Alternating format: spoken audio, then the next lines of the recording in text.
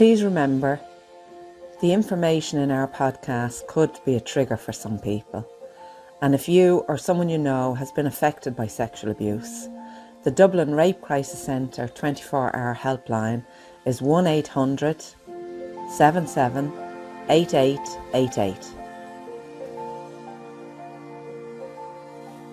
Hello, I'm Joyce. I'm June. And I'm Paula. We're the Kavanagh Sisters, and we'd like to welcome you to our series of Count Me In podcasts, where we continue to shine a light on childhood sexual abuse and its impacts.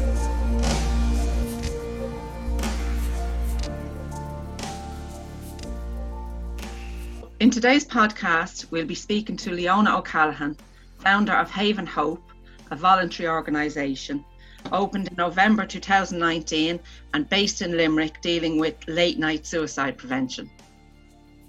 Leona is a survivor of childhood sexual abuse, and in November 2018, her rapist received an 18-year sentence. Leona waived her anonymity in order to name her abuser.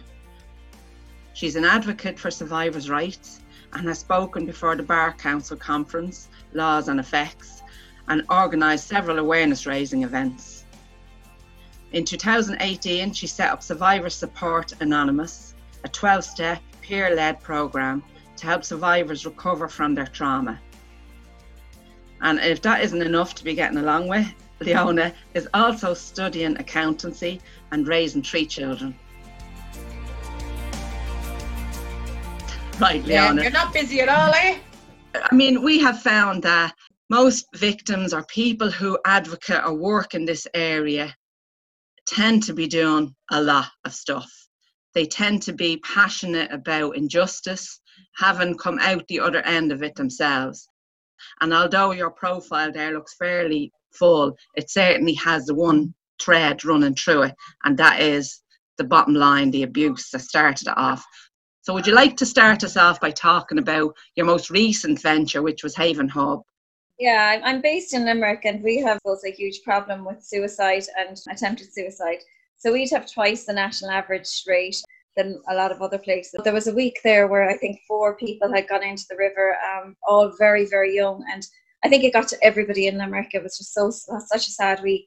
I suppose because of my own history then, I had 3 serious suicide attempts. The last one would have been 4.5 years ago, around the time that I had come forward against my abuser. I had been struggling with complex PTSD. I had been struggling with disassociation, severe depression. And then the flashbacks and everything that comes with that started to happen. And it just got too much, and I started to lose hope. I couldn't function like I once did, couldn't go to work, and I'd always worked. I started failing exams, and I'd never failed exams because of the panic attacks that I was having, where they were so bad.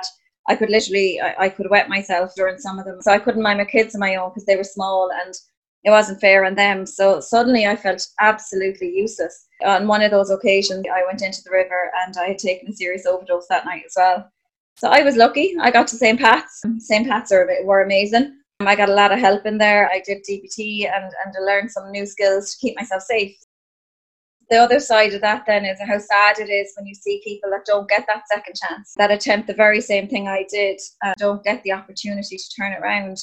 I reached out to a lot of the suicide prevention crowds and mental health crowds and my own survivors group. We don't really have a collaborated approach, and we're all screaming in different directions. Can we come together? Can we all sit around the same table? About 22 organisations are now coming around the table once a month. One of the things that kind of come up is the lack of after-hour support. After 6 o'clock at night, there's really very, very little support and help, and the peak time for suicide is 11 o'clock.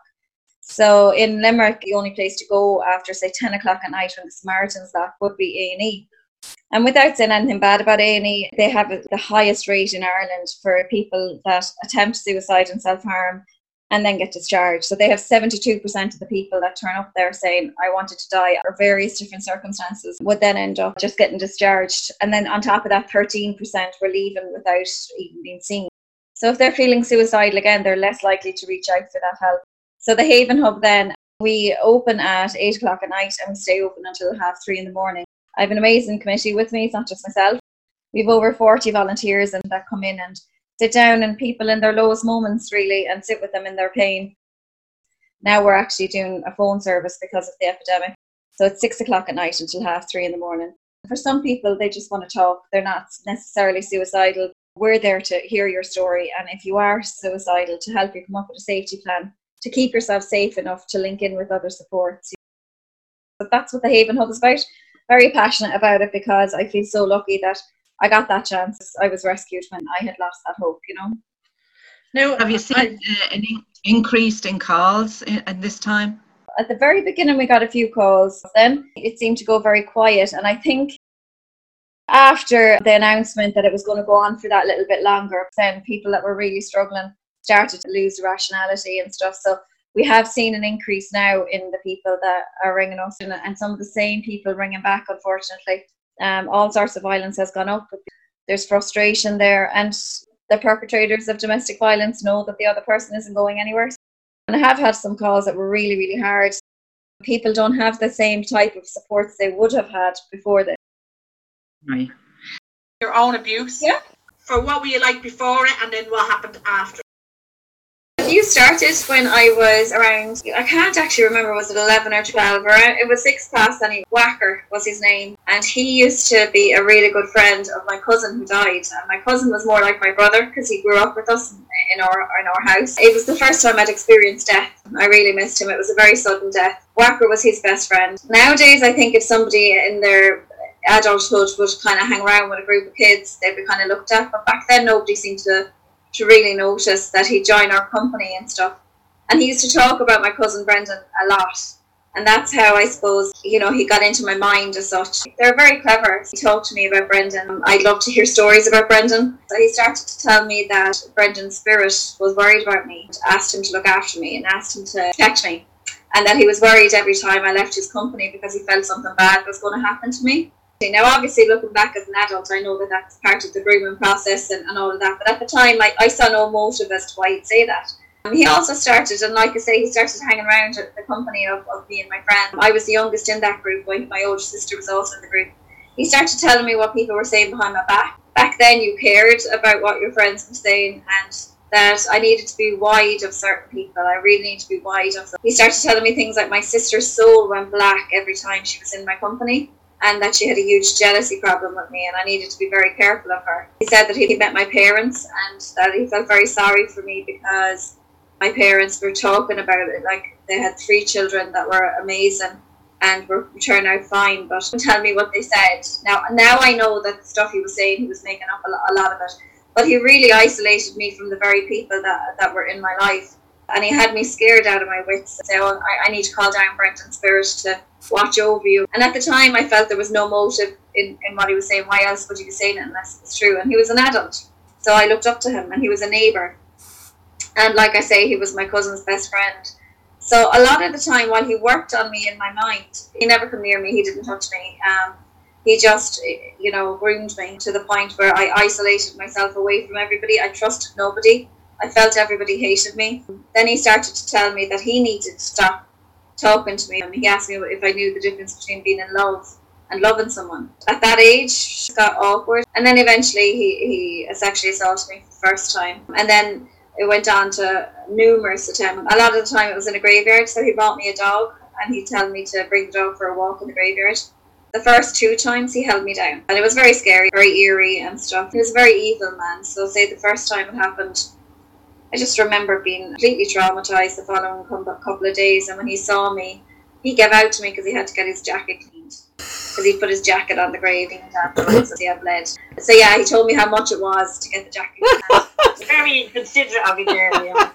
Yeah, I think it was £8. I think I still remember the £8 figure. He was just such an evil man. And until I was about 14, the abuse continued. When I was about 14, then he was locked away for something nothing to do with kids or anything. When that happened, then my friends at the time were starting to have their own relationships and stuff like that. And just before he started to come out, I started to get really nervous because obviously the abuse itself was very physically painful. And yet I still cared about him. I still admired him. I still wanted his approval. He'd gotten into my mind to a degree that I'll never fully understand.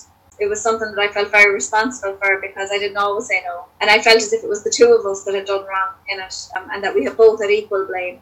And nobody else knew. So coming down the stairs and pretended as if nothing had happened to my parents would have been very, very hard to go back and have that double life where you're trying to be the regular child, but this horrible thing keeps happening by somebody that has really messed up your mind, you know. So I told a teacher when I was about 14, and the teacher told my parents, and it stopped, thank God.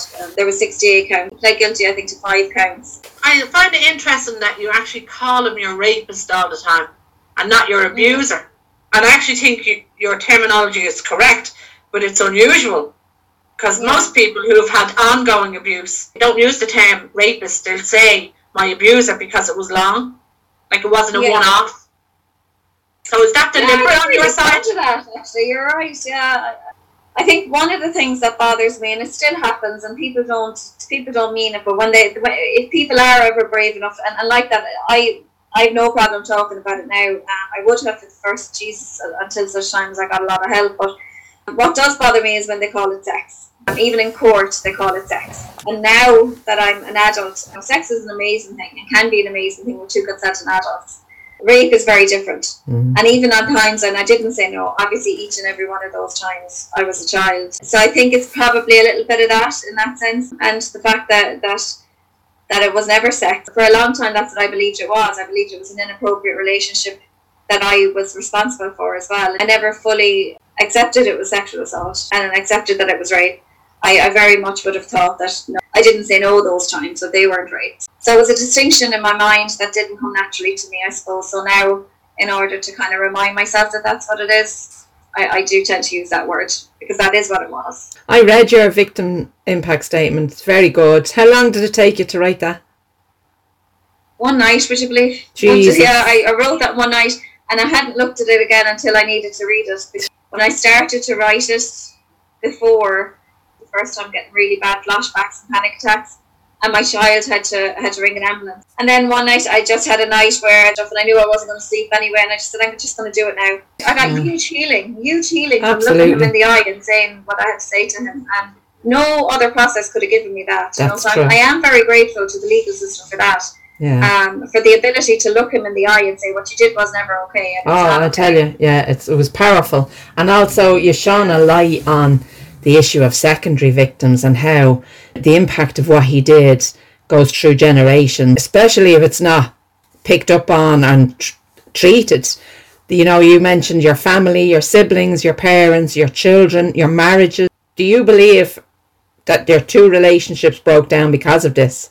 I think it has a lot to do with it. Yeah, I do. I think that, especially the last marriage, the first time I got married, I was only 19. I was a kid, and we were so young. The second time, I do think the stress of me being so unwell and the effect that had on my children, because they deserved a mother who had it together, and they deserved a mother who was stable, and I couldn't give them that. And I don't blame myself anymore for it, but I do acknowledge it. It caused so much pain for them to have a mum in and out of hospital. One of those Christmases, I got into the river on the 23rd of December, and they opened their presents in a psych unit. The day I went into the river, it's him I wrote to. Can't do it anymore, and I can't take memories. And on another occasion, my attempt was in that graveyard. I very, very nearly gave my children a pain. Don't get me wrong, they have pain that, they'll never fully recover from already. They had to learn about something that was too heavy for their shoulders. My choice in anonymity, my children are the only ones I listen to, so I didn't ask anybody else, but I sat with them. Like at the time, my son, so he would have been about 10, and I had to sit with him because I didn't know what he knew and what he didn't. I knew that if I waived my anonymity, he would read this on a paper somewhere, and I didn't want it to be when he was on his own. That's a conversation I never wanted to have with a 10-year-old little boy. When I sat with him, and I had always just said that I'd been beaten up, when I sat with him then and I tried to kind of say what actually happened, he stopped me in my tracks. He said, "Oh, Mum, I know he raped you." And I had no idea he knew that. And I sat with him and I said, "Lads, if I talk about this and if I waive my anonymity, I don't know how much media will cover, but they'll know my name and people might say it to you and whatever." And every one of my children, without a second thought, sat and said, "No, we want you to name him. He has hurt you. He has caused you this pain. We want him named." It comes at a cost, and they did get affected and they continue to get affected by it, but they wanted him to not ever return to them. And that was the point in, I suppose, naming him as well, is so that people would know exactly who he is, because I wasn't the first, and he'd never been named. Prior to you being abused, would you say you were vulnerable and that's why you were easy pickings? Yeah, before I was abused, I would have been very chirpy. I would have been quite a bubbly kid. I would have been very naive and trustworthy. My mum talks about how I used to sing my whole way down to school and back. Kind of confident. I was vulnerable in the sense of I had a huge longing, I suppose, to be accepted and loved, and I was very, very sensitive. And I think the vulnerability came with the experience of the death of my cousin. I was a happy kid. I wasn't troubled. I became a very unhappy kid very, very quickly. I became a very troublesome kid. I wasn't a likable person for a lot of the time when I was in that amount of pain. That's the thing with whether it's depression or whether it's dealing with abuse. We can become very unlikable. We're angry, and and that's okay looking back. But I don't know. I was never unlikable. She's still in that phase, Leona. I certainly was. The marriage is breaking down. There was times there where I know, even when it came to intimacy, I was finally able to make love to my husband without my skin crawling, and it would go okay. I'd wake up the next day and I'd be really angry at him. And he'd done no wrong, and I wouldn't know how to control that. People have a perception that children who get abused are all from dysfunctional families. There's a reason why they get chosen. And I think your case highlights the fact that one thing could happen in a child's life that knocks them off kilter, like the death of your cousin, which makes you more vulnerable to abuse. Absolutely. Good at picking up those cues. So, Paul, as she mentioned, it would have been really important to be liked and accepted. I mean, that was the norm for everybody. You know, they could have easily latched onto that as well. An abuser only needs a half an inch to get going. You were saying somebody told your mother and then it stopped. Yeah, but that's usually where your hell begins. Yeah, I told the teacher, and he left Limerick fairly shortly after that. And I just kind of moved on as best I could, didn't talk about it, was very ashamed of it. That's where I learned my skill of keeping myself busy. I moved out of home quite early. I was living on my own. I was paying my own rent and still going to school, pretending I was still living at home so that they wouldn't go contacting social services or anything. And I just became very busy. And then I got pregnant in my final year of school, and I actually got the highest in my school year. I got 515 points. I was so thrilled. But I just kept myself so busy with the study and everything else that I just pushed it all away. And that worked for a while. It worked for a long time, actually. And then a time came in my life where I was actually happy. And I think that's what people don't realise. They say, well, Jesus, after all these years, is she not over it yet, you know? I had never dealt with it. And so I got to a place where I was finally content. So suddenly he was living around the corner from where I worked. I was seeing him in the park. I saw him talking to a child. I rang the guards. The guard said, Patrina, come forward. There's nothing we can do. I confronted him. I said, I'll get you jail if you don't leave. I turned up at his mother's house and I asked her to get him out of Limerick, and she had no say over it, like, you know. And then I finally came forward when I realised I can't live and watch him walk the streets and know that he's going to do this to somebody else, you know. I didn't know at the time there was another girl. She was only 6, and there was another girl who had been 8, and their cases were ongoing at the time as well. So I was the third then to come forward. That helped me, and I don't mean it like as of course you don't want to see other people in pain. But for me, it had always been about me and him for so long. And I had played a huge part in it, that when I saw how irrelevant actually I was and how many others there was, it became more about him. I stopped judging the way I was back then. I stopped kicking myself for not saying no, for not telling sooner. Because when I went to those teachers, I didn't say it was me. I said that it was a friend. And I didn't say that his age or anything. And they copped it straight away. And if it wasn't for that, I don't know how long it would have went on. You're brilliant now, honest to God. I know exactly what you're talking about. An awful lot of what you're saying we can totally relate to, because we've had the nearly identical experience, that although externally the experience is completely different, the impacts are very similar. And so, yeah, I just hope you know how amazing you are and how courageous you are, and how you're after breaking that entire cycle of abuse, how much more damage he could have done left alone. And just in your life, and as you said, you're only one of the people abused, the wide and vast impact that has had just over your family. And now imagine all those other people, and you don't know how many untold others that haven't come forward. And really to encourage other people to hear the nitty-gritty of it, like the difficulty calling it rape instead of sex, and the difficulty thinking it's all about you, and why did he choose me out of all of those other people, and then later the realisation that actually it had nothing to do with you, it was all to do with him. All those pieces of the puzzle only get put together when you hear other people and realise, I'm not a bad person. You give yourself enough headspace then to come to your own conclusions about your own abuse. So it's vitally important that we talk about this, even though it is quite uncomfortable. Well, not for me, but for some people it can be uncomfortable to listen to. But I think we have to challenge that. It's like anything else. When you know that you're not on your own, and you can read something else, and genuinely huge thanks for the book. Like, I mean, oh my God, I read it, and for some that would be weird, but I actually read it in holidays. And just to be able to relate and to see the strength of you to be able to actually write that, and to know I wasn't on my own. And that's what all of us are doing, I think, that are speaking out, is to say you're not on your own here.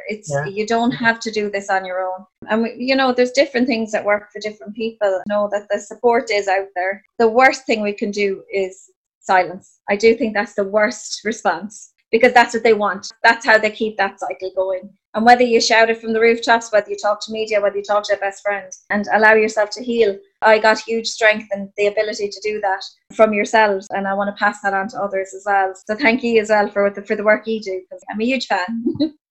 And the brown envelope is in the post. Hey!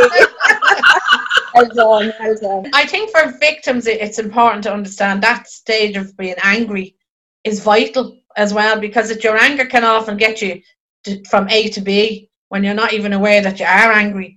The unfairness of the fact that it actually isn't about you, that's very hard to comprehend when it's your life that's fucked up. It's really hard, because I don't want to be defined as that one who was raped, and I'm more than that. I'm so much more than that. At the same time, he impacted my life, whether I like it or not, more than any person in my life. He impacted it the most. So why should I feel like I need to downplay that? And that's what I found hard when I first set to do the victim impact statement. I didn't want to admit that. I wanted, and I said that at the beginning, I would love to sit here and say you had no impact on my life, but I'd be lying. You impacted it more than absolutely anybody else. You had no right to do that. For people to know that this is us moving on, this is us actually getting over it, that if they had any idea of what it does when you keep it inside, it's not like if you shut your mouth about it, that means it goes away. It doesn't. It just goes inside. It just. Personally, I feel it does my mental health good. Actually, trying to help others. Once you realise that you can get to a point where it no longer defines you, and you can get to a point in your life where you can put it behind you, and you're just so enthusiastic about helping other people to know that. In terms of your mental health, you're not dragging it out. You're actually doing something with the gift that you got out of that awful situation. What better thing could you do with your life? The pain is there, and that's not going to change. But if we can make something good come out of it, if it helps in a way that somebody hears something and then they go on to recover, fantastic, because it's such an awful thing. If something good can come out of it, great. And what about the Survivor Support Anonymous? What's happening with that now in this time? I started that a year and a bit ago. So after my own trial, I found it really hard not to have the kind of support. I know there's counselling, but there's a lot to be said to sit down with someone who really gets it, who knows what you're talking about. And I tried one or two things, but I found them triggering. So I found that there wasn't a space that was safe enough, I suppose, for me to sit and talk about my struggle and talk about how to keep myself well without exposing myself to other people's memories and things, which sometimes isn't good for us, I had gotten a lot of support from a 12-step program called Grow for people that have depression. But there was parts of it that just didn't suit my needs. Like the religion side of it can be very triggering for those that have experienced clerical abuse. And there's a kind of a handing over to a higher power. And for those of us that's experienced abuse, the last thing we want to be told is to hand over our power. We want to feel empowered, and we don't want that taken away. So I looked at some of the humanistic versions in the UK and some of the support groups, and basically then set up Survivor Support Anonymous. So people that have experienced trauma can come together, use the 12 steps that I've adapted through other survivor support groups, both in the UK and the traditional steps. And some skills that I would have used in DBT and learned in DBT so that they can believe in recovery, and that they can, in a safe place, sit with other people who have experienced similar things. For some, it's domestic abuse. For others, it's sexual abuse. But like you've said loads of times yourselves, trauma is trauma, and a lot of the time, even though we all have different stories, the effects can be the same. I suppose learning to recover without undermining the effect it has had on us is a tricky one, that we're not trying to put ourselves under pressure of just get over it. But at the same time, we are feeling though we're working towards having the best version and healthiest life that we can have. And while I did that, actually, when I was researching the steps, I also was reading your book, So Why Go Back, like, and I found that amazing. I'd reached out to you and stuff, and it blew me away, absolutely blew me away. And just even the wording of some of the things was just spot on. So I've put in a couple of quotes and obviously said that it's from your book and stuff, and I'd recommend anybody to read that as well, so that we use some of what you say, because the words, as I say, I remember, I think, on the first step, which is basically about taking away the blame and understanding that it's not your fault. You had said a quote there about the man who has they have basically created your evil, yet you still want his love and his approval, and that's the same for a lot of us. We still had that bond with the person, whether it's a family member or not. For me, it wasn't, but and just to know that someone gets it, and that's what Survivor Sport Anonymous is all about.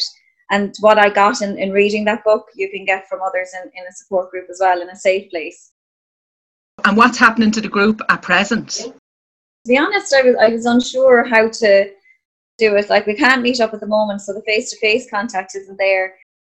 I've started to do the steps online, so that I'm doing the video of what each step is and each skill is.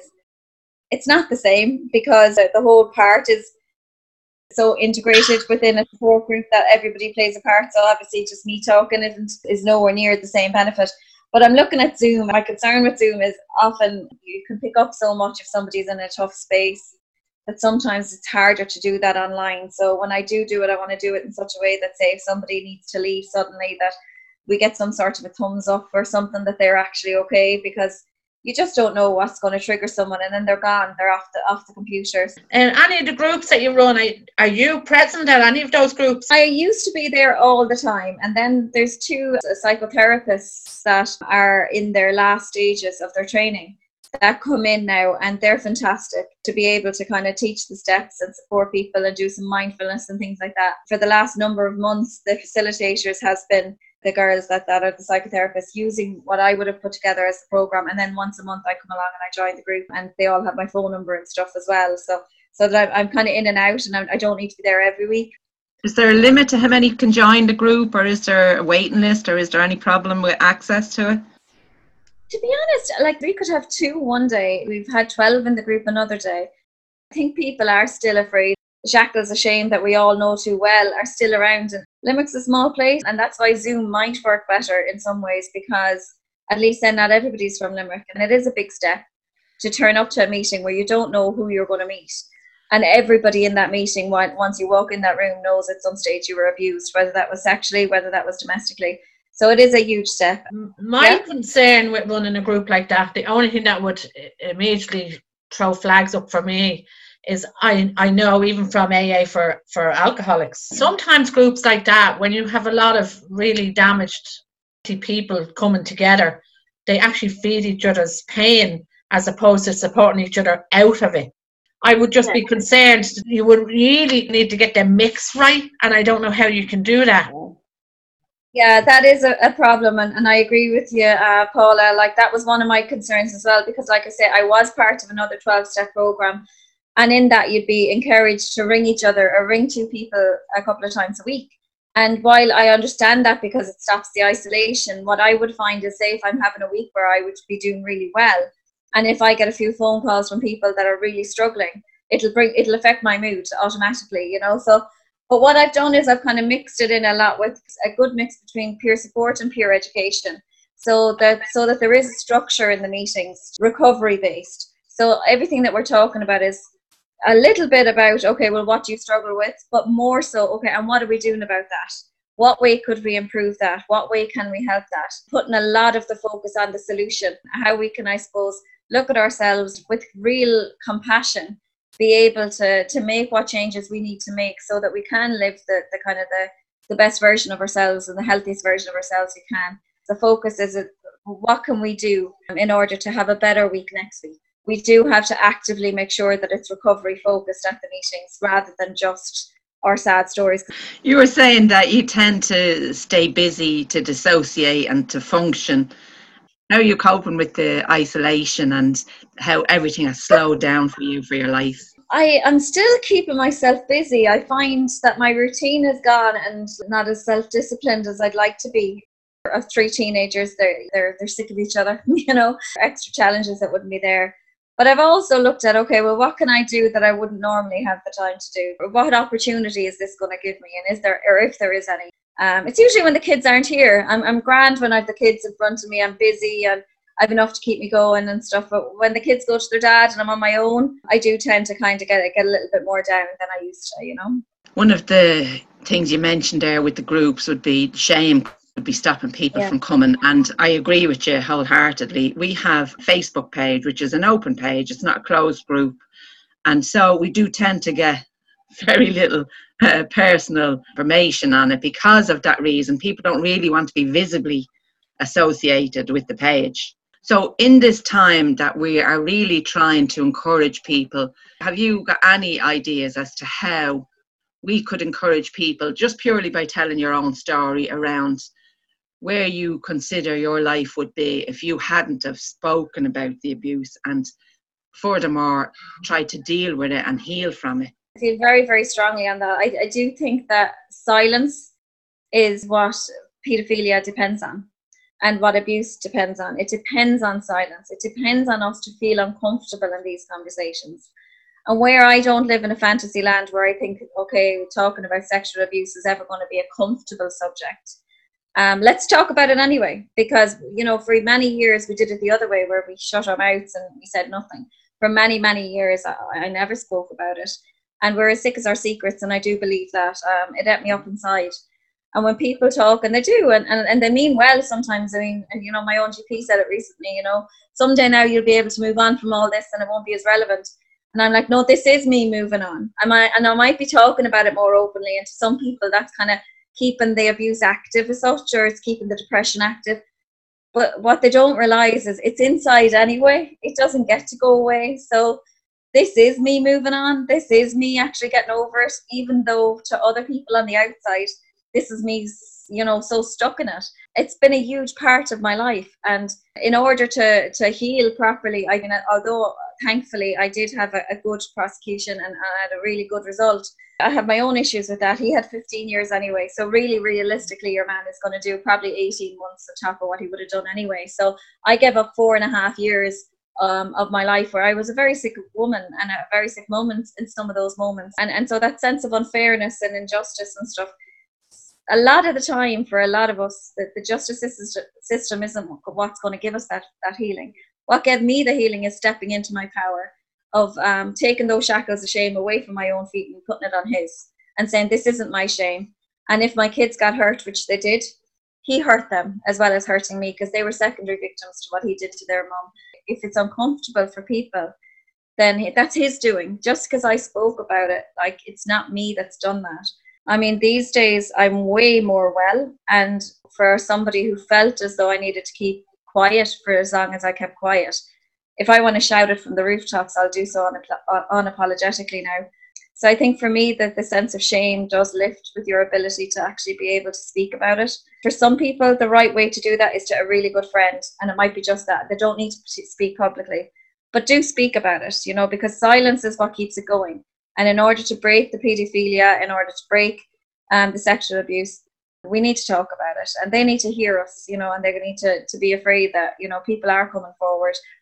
Another thing is the events that you organised, the Clothes Don't Rape event and the Red Shoes. Yeah. Do you want to speak a little about that? That came at the same time as the launch of the Survivors Group. It was around the time of the Me Too campaign. And I mean, I was lucky enough that nobody questioned what my underwear was. I think I probably would have had ponies on my underwear, and clothes don't rape. It's not just insulting to the woman. I think we're insulting our men if we make it out as though men are so weak that literally the type of underwear you wear will determine whether or not they're capable of raping a woman. That's wrong, because that's not the case. Rapists are responsible for their behaviour. So things like the underwear, things like whether you wore a short skirt and all of that. Like, I looked around that exhibition, we had regular clothes, we had school uniforms, layers upon layers upon layers for so many of them. But yes, we did have the short skirt, and yes, we did have the lingerie. It was just so irrelevant. And that was the whole point of it, is how irrelevant are these clothes? Why are they allowed to be brought up in cases? That girl that died through suicide after her underwear was held up and she had to read out the slogan. But obviously the pain and the shame that came with that, as though, you know, that was in any way an invitation, is so wrong. It must be very difficult for them, because if they leave out all the things we're asking to be left out, like, what would they Yeah. go with if they can't talk about what you're wearing, the fact you didn't say no? In our case, it was one of the first cases. I actually felt sorry for the people representing my father. They couldn't look at anyone. They actually couldn't look us straight in the face. That's what I was trying to say to the bar when I did talk to them. I said, you have a very flawed system. And I said, and it's broken, and it nearly broke me. And I was one of the lucky ones that got a good result, you know. But at the same time, things like the word sex instead of rape, things like, oh, you won't hear that she said no all the time. Like, I only said no the first 2 times. Other than that, I didn't say no.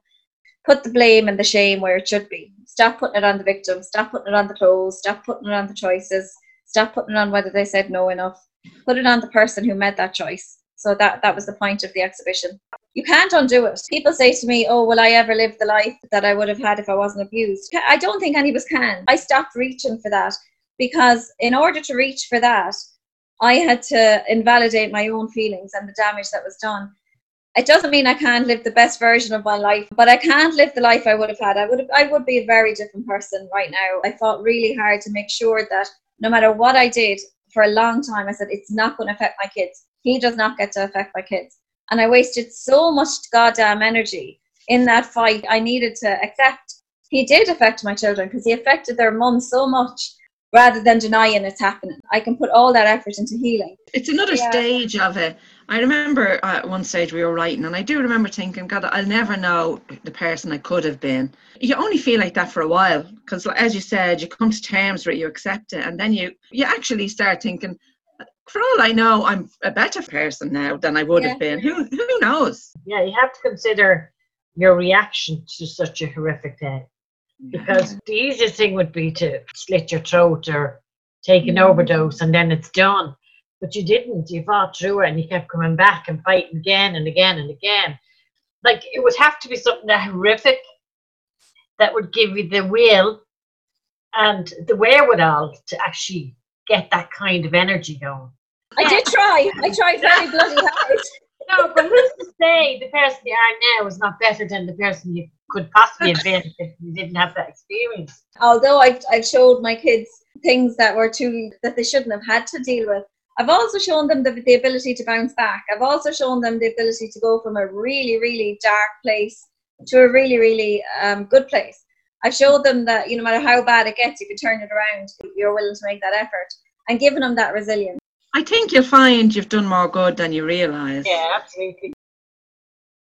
Talk a lot about ignorance doesn't save anyone. And by not speaking to your own children, regardless of their age, you don't protect them. And you think of how free they are to even have a conversation with you, because you have shared that information now. So now they're free. So it means, like with my own children, there's not a goddamn thing that we don't discuss in this house. Nothing. Yeah. When you've kind of grown up and you've tried to keep things secret and you see the damage that does, it's like, lads, take the elephant out in the room, make him a cup of tea, sit him down and talk about him, talk to him. Yeah. And we do that as well. Like, I would be very much like that with my own kids. And I'm very proud of them. It's the same. My eldest now would be 19 because of what happened to his mum. He knows the importance of making sure that a woman has the right to turn around at any point and say no. Also, they've witnessed you standing up for yourself, no matter how hard you found it. You have reason to be proud of you too. Like, morally, at your core, you're a good person, and you're passing all that on inadvertently. You don't even realise. I think it would well offset any damage that might have appeared in your life as a result of the abuse, because you are working through it. You haven't stayed in it. Yeah, hopefully. Jesus, we'll go for dinner sometime, June. Guys, Oh, thank you so much. Genuinely, thanks so much for having me. It was an absolute pleasure, Leona. You're just an amazing woman. I just Wow. hope other victims don't feel they have to do what she did. Yeah. Stand up, come out, change fucking law, set up this group, that group. I mean, there's some pressure. So no, you don't have to do that. No, just talk to a best friend if it's that. Just talk. Just say it out loud. And take those shackles of shame away from your own feet, because none of us deserve them. Thank you for listening. Hopefully some of the information we've shared will resonate with you and bring you to a place where you can have compassion for yourself. Please know that no matter how you feel or how you responded to the abuse, it was normal. We're hopeful and optimistic that those in a position of power to bring about change will be moved into action so we can finally eradicate childhood sexual abuse. So please spread the word and share the information. The decision to heal from childhood sexual abuse places you on the most important journey of your life. You're in charge of this journey. Only you know what works for you and what doesn't. It takes as long as it takes, because there's no rushing it and there's no faking it. You have to feel it. And just as the ripple of pain that you're in goes out and impacts all of those around you, so does the healing. And the more you heal, the more everyone around you benefits from your healing. You've been listening to the Kavanagh Sisters podcast. You can contact us through Facebook, Twitter and Instagram, or email the kavanaghsisters@gmail.com.